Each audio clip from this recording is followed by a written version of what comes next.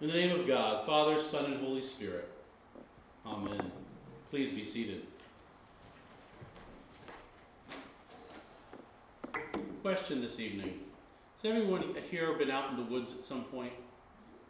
All right, just checking. Every so often I run into somebody who's like, I've never been out of Philadelphia. But have you been walking in the woods and then you've round a corner, somewhere you've never been before, and you look out and there's a vista that just takes your breath away? Have you ever run into an animal that astounds you with its beauty? Seeing it in flight or running, watching it swim? Or better yet, have you ever been laying outside at night and looked up at the sky? Now I know around here it's a little bit different than other places. When I lived in New Mexico, we could drive an hour from our house and you could see everything because there was nobody living out there. But have you ever just looked up at the night sky and looked at all the stars and the planets and just been in awe? How do those experiences make you feel? What did it make you think of? Now hold on to that feeling for just a moment. O Lord our Governor, how exalted is your name in all the world. Out of the mouths of infants and children your majesty is praised above the heavens. Now our psalm this evening was written by David, and here he's reflecting on the greatness of God. In his mind, God's greatness is of such an obvious nature, even little kids can see it. Why? David says part of it is because he's our protector. Someone who we can go to and run to in our time of trouble, right? We see this again and again in the Psalms, right? He's our crag, our stronghold, our strong tower, our comfort in times of trouble. But David says it's also because God's our creator. When I consider your heavens, the works of your fingers, the moon and stars you've set in their courses. Now this is the second week in a row that our psalm is focused on God as a creator. For David, looking at creation, which as a young shepherd boy, I'm sure he had a lot of opportunities just to sit there at night and do. He sees the majesty and power of the Creator, just like we do when we stop and spend time in nature. And then looking at creation, its size, its beauty, its wonder, all the animals that live there, David asked the question, what is man that you should be mindful of him? The Son of Man that you seek him out?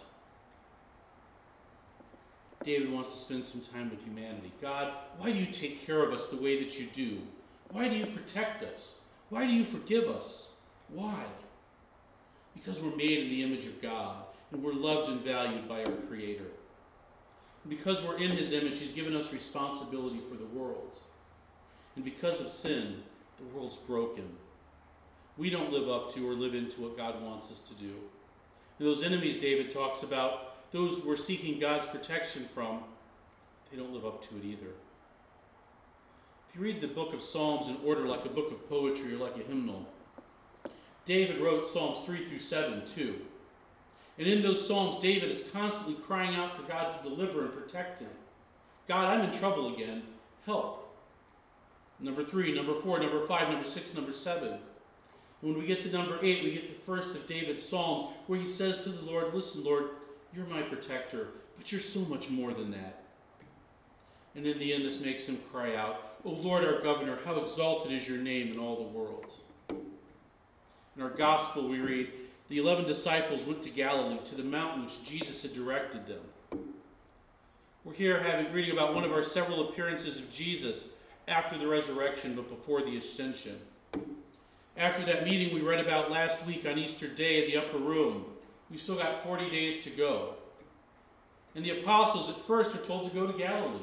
So they do. But notice it's only the remaining 11.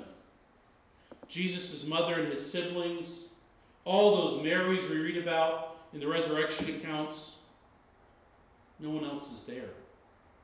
And when they get to the location in Galilee, who's there? Jesus.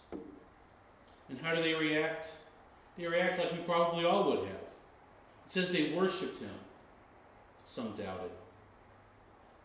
And Jesus would give these 11 a mission. He tells them the Father has given Jesus all authority in heaven and on earth. But that authority has a purpose. They're to go and make disciples. And here notice it says to all nations. He's not excluding anyone. And to baptize them in the name of the Father, the Son, and the Holy Spirit. Now this weekend is Trinity Sunday. And because it is, I want to say that we can find the Trinity in Scripture. But this evening, rather than focusing on the mystery of the Trinity, on the technical, theological definitions we like to get hung up on, I want to focus on what we've seen the Trinity do and what the Trinity is still doing. Last week we saw Jesus imbue those present on Easter in the upper room with the Holy Spirit. And here he's reminding those closest to him that he was empowered by the Father for a task. Paul writes, "Finally, brothers and sisters, farewell. Put things in order. Listen to my appeal. Agree with one another. Live in peace, and the God of love and peace will be with you." Now this is the third or the fourth letter that Paul has written to the Corinthians. In 1 Corinthians, he says, all right, I already wrote you one letter. Here's my second one. In 2 Corinthians, he talks about a severe letter that Paul says, I wrote to you out of great distress and anguish of my heart, and with many tears. Is that the first one? Is it another one? I don't know that it matters. But at the end of all these letters, he gives them advice. Advice he's already given them in the two letters we have. Be in order. Agree and live with one another in peace. And listen, living in peace with each other can be one of the hardest things we have to do. This is a congregation that's been roiled by divisions, of factions forming, each group belittling the faith of one another. And Paul's told them they're not living out their faith in love. But Paul promises them that if they'll do so, the God of love and peace will be with you. And again, we get a hint of the Trinity at the end.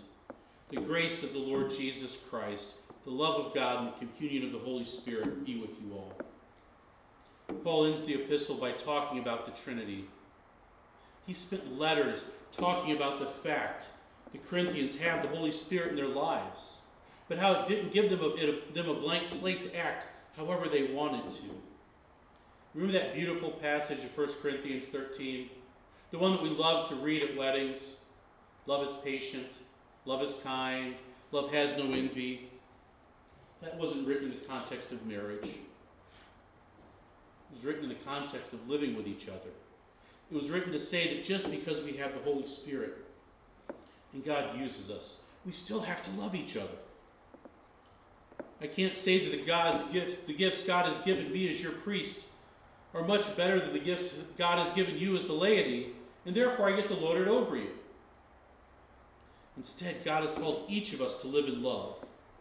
And here he's reminding them that he wants the grace provided by Jesus, the love that we see the Father have throughout Scripture, the love that David said was our protection, and the communion we get with the Advocate, the Comforter, the one who seals us into God's family until our redemption, the Holy Spirit. That's who Paul's calling on to bless them. Then we get to our Old Testament reading. In the beginning, God created the heavens and the earth. God the Creator, that's who Paul is calling to bless them. It's this act that David says makes God great and powerful. How do we know that God can actually do those things he's promised? He's the Creator. He set everything in motion.